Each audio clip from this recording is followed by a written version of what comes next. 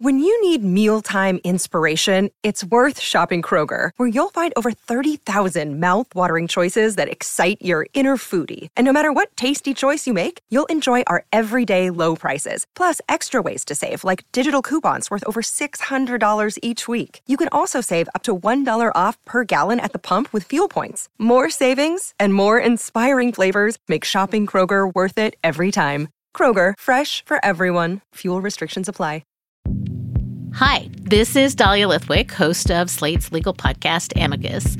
If you're listening to this show, you might be interested in Amicus's live show that we're hosting in Washington, D.C. on Tuesday, May the 14th. My colleague, Mark Joseph Stern, and I will be talking to some amazing guests, including Sherrilyn Ifill and a sitting state Supreme Court justice, all about how originalism, a relatively recently invented way of interpreting the Constitution, has taken over the Supreme Court and radically reshaped the law. It's been doctrinal rocket fuel for the conservative legal movement and facilitated the rolling back of abortion rights, the expansion of gun rights, and the obliteration of the separation of church and state. And as another wildly consequential Supreme Court term careers to its end, the court's originalists are on a tear. But there's something you can do about it, and we hope you'll join us in D.C. on May 14th to explore the possible pathways out of the current situation. Go to slate.com/Amicus Live for tickets. Just a quick heads up, there's a little swearing in this episode. Casey, how many conversations do you think you have had since the 2016 election about how internet platforms and social media are hurting democracy? I mean, it's sort of become the background chatter to every conversation I have about my beat. Casey Newton writes the newsletter Platformer, and he's been reporting on tech and the internet for years. You know, when I started covering these issues, I don't think the sort of intersection of tech and democracy had not been a particularly hot topic. And then in the wake of the election, it was sort of all anyone wanted to talk about. And it sort of felt like we spent the 5 years after the election just sort of reliving it every day. It's something we've covered extensively on this show. The idea that social media algorithms are primed to amplify content that is outrageous or offensive, to spread misinformation about COVID-19 or conspiracy theories about the 2020 election, or to be used to incite events like the Capitol riots.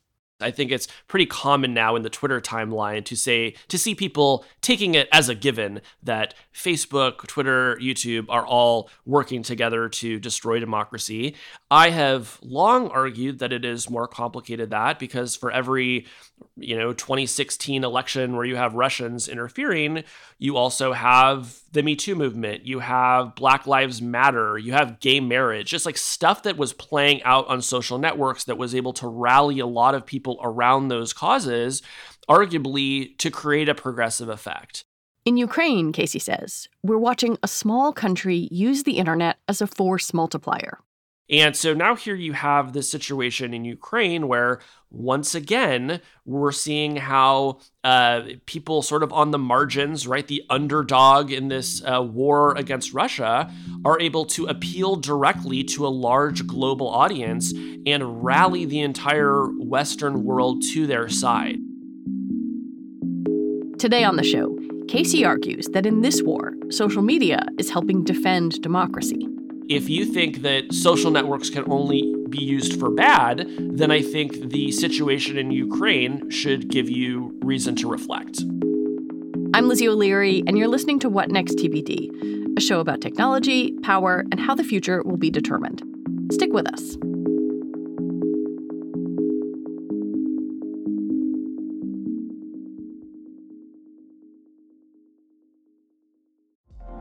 Apple Card is the perfect cashback rewards credit card. You earn up to 3% daily cash on every purchase every day. That's 3% on your favorite products at Apple, 2% on all other Apple Card with Apple Pay purchases, and 1% on anything you buy with your titanium Apple Card or virtual card number. Visit apple.co/card calculator to see how much you can earn. Apple Card issued by Goldman Sachs Bank, USA, Salt Lake City branch. Subject to credit approval. Terms apply. Before the invasion started, there's this vaunted Russian disinformation machine. Were you expecting it would own the internet narrative of what was happening? To some extent, yes. The conversation about the Russian information operation since 2016 has been to lionize it. And there was this assumption that if an invasion happened, it would be coupled with some sort of mass manipulation campaign. I think we really have to credit the Biden administration for calling Putin's shot in advance, because it just made it exponentially harder for Putin to gain any ground in controlling this narrative, right? When the Biden administration is saying this guy's about to invade a country for no reason, and then he does it, very hard to launch a misinformation campaign that's going to change anybody's minds. How is Russia gonna get their message out? Up until 3 or 4 days ago, there was a sort of easy answer to this question, which is they would get it out on RT and Sputnik, right? So in 2005, they start this TV channel called RT, formerly Russia Today, and they start building up presences on all the major platforms, and they're really clever about it. It's not just 24/7 Russians complaining about Yankee imperialist pigs. It's, crazy weather videos and cute animals and other viral junk that they're putting on YouTube and other platforms in order to attract, what we would call an organic audience. And then every once in a while, you just slip in that Americans are capitalist dogs. And over time, you're able to kind of build up your propaganda machine. For years, these platforms have faced calls to remove these platforms entirely, or to at least make it harder for people to find them. The platforms resisted that for a long time. Starting in about 2017, they did start to take some measures, but then the invasion happened, and the leaders of Ukraine started tweeting, please get rid of these propaganda networks, which are all over Europe. They're carried on the Dish Network and DirecTV, right? It's like a sort of like shockingly mainstream, even if it doesn't have a huge audience.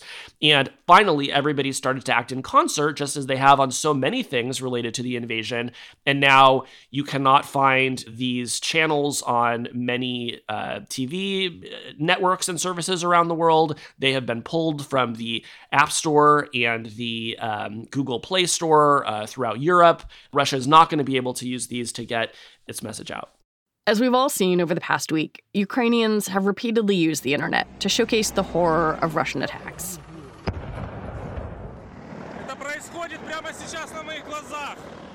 But they've also showed a kind of uncowed irrepressibility that plays particularly well on an internet always looking for viral moments. Всім добрий вечір.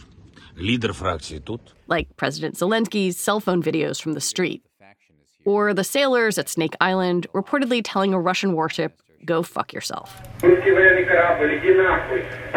Or Ukraine's, frankly, sassy official Twitter account, which asked for donations in cryptocurrency and immediately raised millions. The thing that we hate about the internet is that it is so big and it is so fast, right? And so if I want to say something terrible, I can reach a lot of people in a hurry with that. And yet that same dynamic is incredible for fundraising. When there is the biggest crisis in the world of the moment, and you have the attention of most of planet Earth, you can raise an insane amount of money in a hurry, right? And so I'm somebody who worries about the lack of friction on the internet basically every day. And yet here is a case where it is clearly being used for good. I do think we need to acknowledge that the ability of regular people to show the horrors of war, right? They can do it on TikTok, on Telegram, on Instagram. But this is not the first social media war. People have been saying, oh, Ukraine. No, that was very much happening in Syria, but it didn't move international opinion and policy in the same way. In terms of what makes this different, there's the obvious question of race, but I also wonder if there's something in the way we are consuming social media now or in the way it's being deployed. It's hard for me to think of something about the design of these systems that has changed fundamentally between Syria and Ukraine. I do think that there is a significant degree of racism in the way that we have been treating these stories. I also think that we just sort of allot our attention differently based on, in part, like the geopolitical importance of the question. And that's not a good thing, but I do think it's a reality.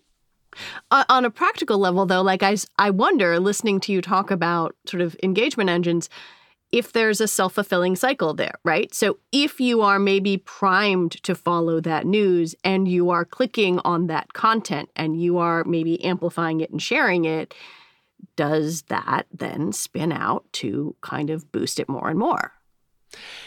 I think it does. And you know, something that I would say that I think is different here is, to the extent that there was something novel in the social media dynamics, look at the Ukraine Twitter account, right? I mean, they're tweeting stuff like, what do you think of like Russia? Like, tag them, you know? They're posting memes, and they're calling on platforms directly saying, remove this from your app store, remove that, ban Russia from the internet, right? And so they've used Twitter for activism in a way that I cannot recall another country or another group of freedom fighters doing. And that, I think, just sort of speaks to the power of Twitter in particular to really focus that. It's like a magnifying lens to just like focus the energy of the internet on a particular subject. The major platforms have largely worked alongside Ukraine and Western governments, or acquiesced to their demands. Facebook restricted access to RT and Sputnik. Twitter has added state media labels to their links. Google and Apple have disabled live traffic data, so it can't be used for military targeting.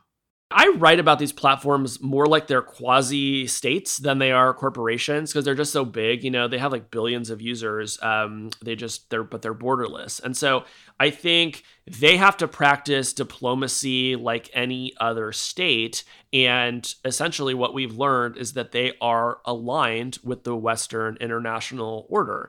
And it makes sense. Like, these businesses only exist because of the rule of law, because of democracy and the right to self-determination. We shouldn't find it unusual that they are aligning themselves with those groups. You know, more practically, they're aligning themselves with everyone with the power to regulate them. Right. Now, there's an asterisk on that, because Russia has been trying aggressively to regulate them and has been trying to prevent them from taking some of the measures that they've done. But I think it's fair game for American companies to say, when there's an attack on a Western democracy, on one of our allies, we're going to do largely what the government asks us to do to aid in the resistance. There's another question for tech companies that have employees in Russia or do business there. It's called the landing law. And I wonder if you could explain kind of what that is and the quandary it puts some of these companies in. Yeah, so there's this new trend among authoritarian regimes, although it's not just authoritarian regimes, that says if you want to operate in our country, you're going to have to incorporate a local business here that has a physical office, and you're going to have to designate a local representative that we can complain to if we find something that we don't like on one of your platforms. In practice, what this means is that there is now a person who can be physically intimidated if the government doesn't like what they see. You know, we've already seen this to some degree in India, where like the SWAT teams are raiding the offices of Twitter because the Modi government didn't like a label that had been placed on a tweet. And you have now something very similar in Russia, which is called the landing law. And the whole idea is they want to be able to pressure these platforms into doing their bidding no matter what it is. And so last November, when Russia had elections, there was an app that helped people coordinate their votes against Putin. You know, the idea was, instead of splitting our votes between many candidates, this app would figure out who you would cast your vote for to maximize the chance of sort of gaining ground against Putin. And Putin insisted that platforms remove this app from the App Store, and initially they resisted, but then they went out and he intimidated all of their employees, and threatened them with jail or worse, and lo and behold, those apps got removed from the App Store. So that's a really scary precedent to me, the idea that, you're threatening to physically injure someone in order to get apps removed from app stores, but that's the world we're living in now. Do you think any of this, the landing law, the intimidation around the App Store, does it make these companies reassess doing business in Russia? It's a huge market. I was talking with a sort of high-level platform executive about this question last year, and they were saying that journalists always approach this as a binary question, right? Like, you're either there or you're not. And if a country does one bad thing, you should pull out and really stick it to them. But when you do that, bad thing. I agree. Listen, I agree. But the flip side of that is that the moment that you do that, to the extent that your services are used by journalists, they're used by human rights workers, nonprofit organizations, members of the resistance, rival politicians, you're taking away those tools and services and infrastructure. So could you maybe do more good by finding a way to remain? So, there are a lot of people at the big platforms who feel like, to the extent that they can do that dance and remain in the country, they can do the most good. And, I think if you contrast Russia with China, Russia has much worse control over its internet, right? It hasn't built up nearly the same infrastructure to surveil people, to censor people, which means that, in practice, you could probably get much better information on YouTube, for example, than you could on Russian state media. And, if you want Russians to have credible independent media at a time where, the day that we're recording this, like, all of these independent media outlets in Russia are just saying that they have to shut down because, Russia has basically declared them illegal. YouTube might be the best shot that many average Russians have for getting independent media.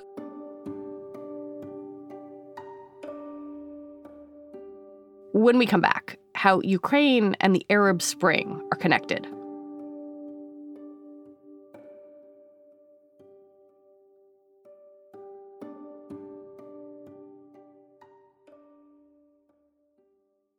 Hey everybody, it's Neil. I've got some huge news. Decoder is moving to Mondays and Thursdays. We're adding a second episode to the show. On Mondays, we'll have our classic interviews with CEOs and other troublemakers. I think we're going to have to start having conversations about how do we pay those jobs that can't be done by AI. And on Thursdays, we'll be explaining big topics in the news with Verge reporters, experts, and other friends of the show. There's a new generation of people on the internet. Google search has always sucked for them. So, there's no reason for them to be loyal. They can just go to TikTok. This is going to be really fun. I'm very excited about all this. So go subscribe wherever you get your podcasts now.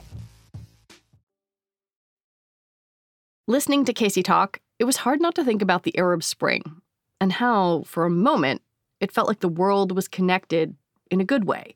Like Twitter and Facebook were giving activists a degree of power they didn't have before. But then that moment ended. The Arab Spring is such an important moment in the history of the platforms because it is where they got their moral certainty that what they were doing was good for the world, and that if they could reach as many people as possible in the world, they could do a maximum amount of good. And then what happened is that a lot of strongmen saw what had happened during the Arab Spring, and they said, well, we're actually going to use these tools for evil, and we're going to get really good at it. And then they did. And then, all of the pro-democracy organizers had a much more difficult time. But, I think there's an interesting connection between the Arab Spring and the Ukraine, which is they're both one-sided information wars, right? Like in the Arab Spring, you weren't seeing a bunch of strongmen on Twitter being really clever with their tweets. Right, Mubarak was not out there tweeting. Exactly. And so the pro-democracy forces essentially had Twitter to themselves. And you're seeing a similar thing here. Have you talked to people inside the big platforms about what is happening and how their content and actions are contributing to it? Yeah, so in the past week, I have spoken with folks at Google and Facebook and Twitter about what's going on, and what they have signaled to me is that they really want to help. Like whatever they can do with their platforms, they want to. There are some practical questions. There are some fears that they have about, for example, removing RT and Sputnik from their services completely. They're waiting to take cues from the Biden administration. So basically, if the Biden administration asks them to do something, they're going to be much likelier to do it than if they just sort of have to like guess what the right move is. But they're very committed to doing what they can to help Ukraine via their platform policies. We talked a little bit about how these platforms, can be viewed as nation states, right? They're huge. Do you think this conflict changes at all the relationship between these platforms and the U.S. or the EU, places that have been trying to rein them in and regulate them?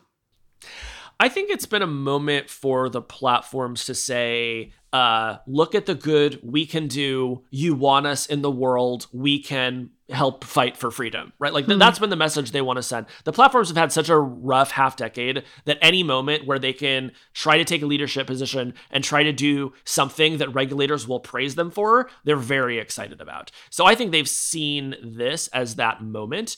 And, frankly, like none of them have gone rogue with their policies. Nobody's getting creative. Everybody is sort of following each other's lead. And the lead is coming from the US government and from like the EU and the UK. So I would say that this has shown the degree to which they are not like nation states. Like in this case, they really just are acting like corporations in wartime that are, trying to support the domestic politics.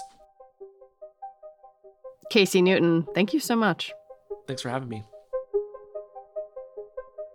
Casey Newton writes the newsletter Platformer. That is it for the show today. TBD is produced by Ethan Brooks. We're edited by Tori Bosch. Alicia Montgomery is the executive producer for Slate Podcasts. TBD is part of the larger What Next family, and it's also part of Future Tense, a partnership of Slate, Arizona State University, and New America. And I want to recommend that you go back and listen to Wednesday's episode of What Next. It helped me understand Vladimir Putin a lot better. We will be back on Sunday with another episode. I'm Lizzie O'Leary. Thanks for listening.